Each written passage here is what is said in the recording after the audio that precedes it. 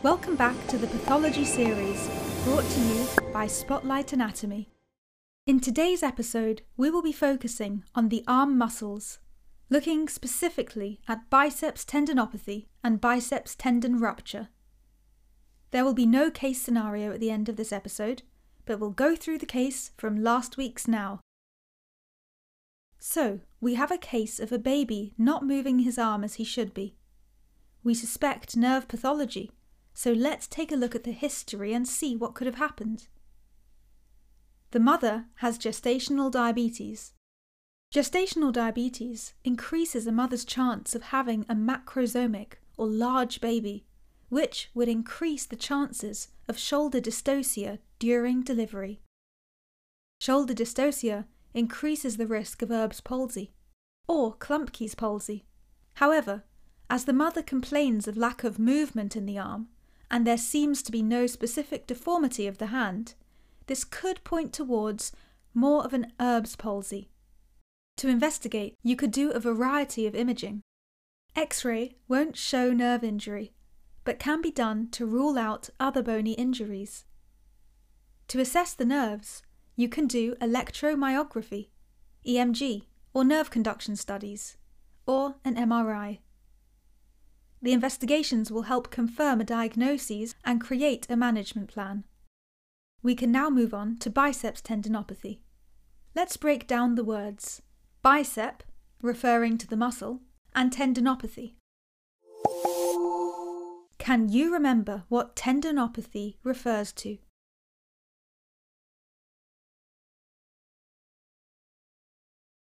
It is a broad term used to describe pathological changes to a tendon. This is generally as a result of overuse, leading to degeneration of the tendon. This ultimately weakens the tendon and may result in rupture, which we will discuss later in this episode. In older individuals, the cause tends to be degeneration over a long period.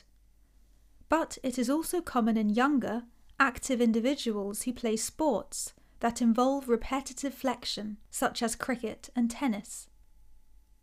We have discussed tendinopathies in previous episodes, so think about how a patient will present. They will have pain, made worse with stressing the tendon, and as a result they will avoid using the limb, which in turn will cause weakness over time and atrophy of the muscle. There are some special tests that are specific to biceps tendinopathy. The SPEEDS test assesses the proximal biceps tendon. The patient is asked to flex their shoulder 90 degrees from the anatomical position, keeping the elbow extended. The examiner then pushes down on the patient's arm while asking the patient to resist this. This test is positive if there is pain in the anterior shoulder.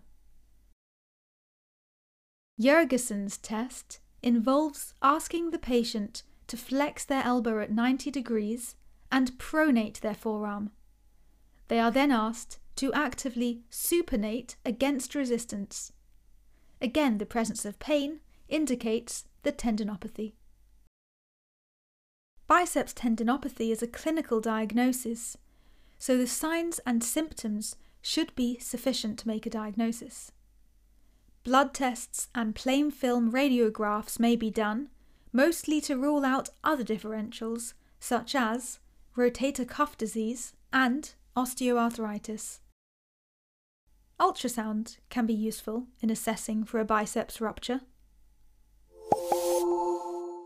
What do you think you will look for in a blood test, and why are they measured?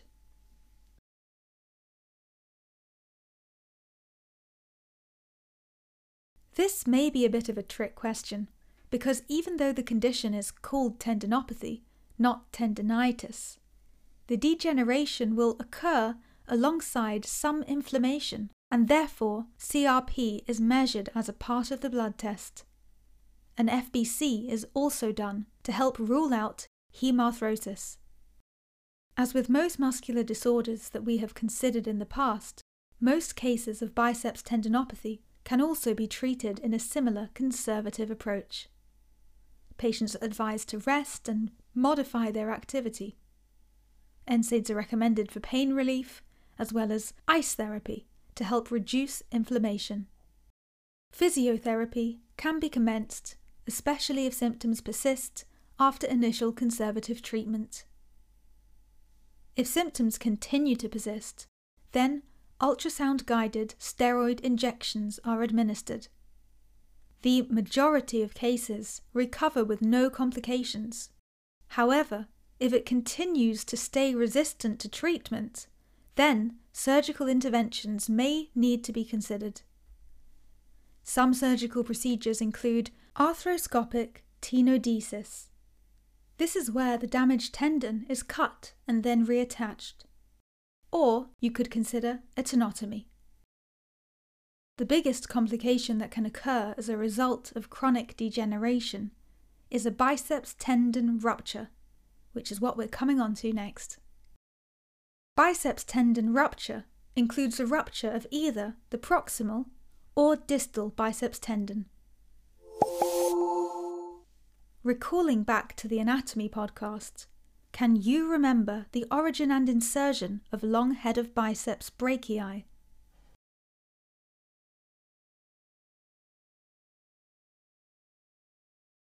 This muscle originates from the supraglenoid tubercle and inserts onto the radial tuberosity. Proximal biceps tendon ruptures are more common in the elderly and can be due to wear and tear over time. Another cause of tendon rupture is injury. In weightlifters, you might find that the tendon snaps distally near its insertion end. The tear can be classified as partial or complete and occur following sudden forced extension of a flexed elbow.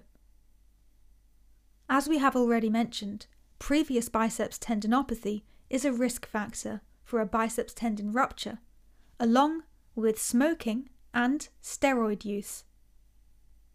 The rupture is typically sudden, so the patient will report a feeling of something popping with a sharp anterior shoulder pain.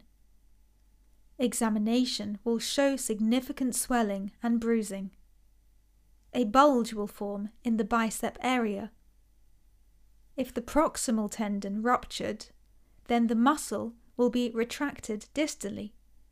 This distal bulge is known as Popeye sign. If the distal biceps tendon ruptures, then a reverse Popeye sign will be seen, where the bulge is more proximal.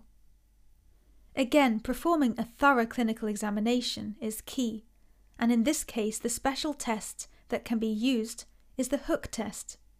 This assesses for a distal biceps tendon rupture. In this test, the elbow is flexed at 90 degrees and the forearm is supinated. The examiner then tries to hook their index finger under the distal biceps tendon, which won't be possible if the tendon is ruptured.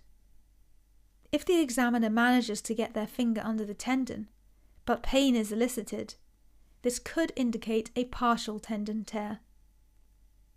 Luddington's test can be conducted to assess for a proximal biceps tendon rupture. This is performed by asking the patient to put both hands behind their head and interlock their fingers. The examiner then places each hand on each of the patient's long head of biceps tendons and asks the patient to contract their biceps. Contraction should be felt on both sides. Lack of a contraction on one side indicates a tendon rupture.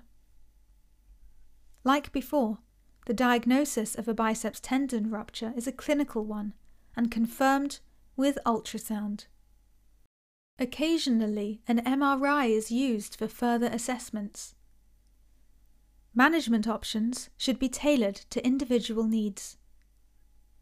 Though the biceps are an important flexor of the elbow, this action is only weakened and not fully lost, as the brachialis and supinator muscles allow for flexion at the elbow to remain. Therefore, in patients who have lower demands, a conservative approach with analgesia and physiotherapy is most appropriate. Alternatively, surgical management may be most appropriate where the aim is to re-anchor the tendon back to the bone.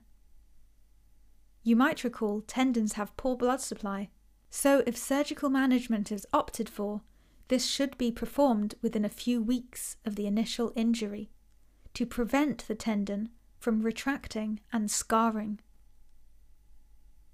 Before we finish off, keep in mind that bicep and tricep tendons are used to test the tendon reflexes in a peripheral neurological examination. The biceps tendon reflex tests C5 and C6, while the triceps tendon reflex tests for C7. Absence might indicate neurological impairment at these levels.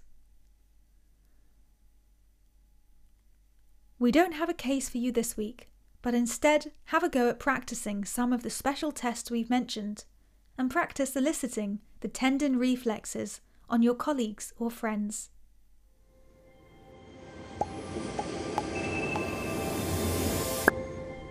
And that wraps up today's episode. We hope it gave you a concise overview of the two main pathologies of the arm muscles. For more on the arm muscles, check out our anatomy podcast and quizzes using the link in the description. See you next week for our next episode on the pathology of elbow osteology.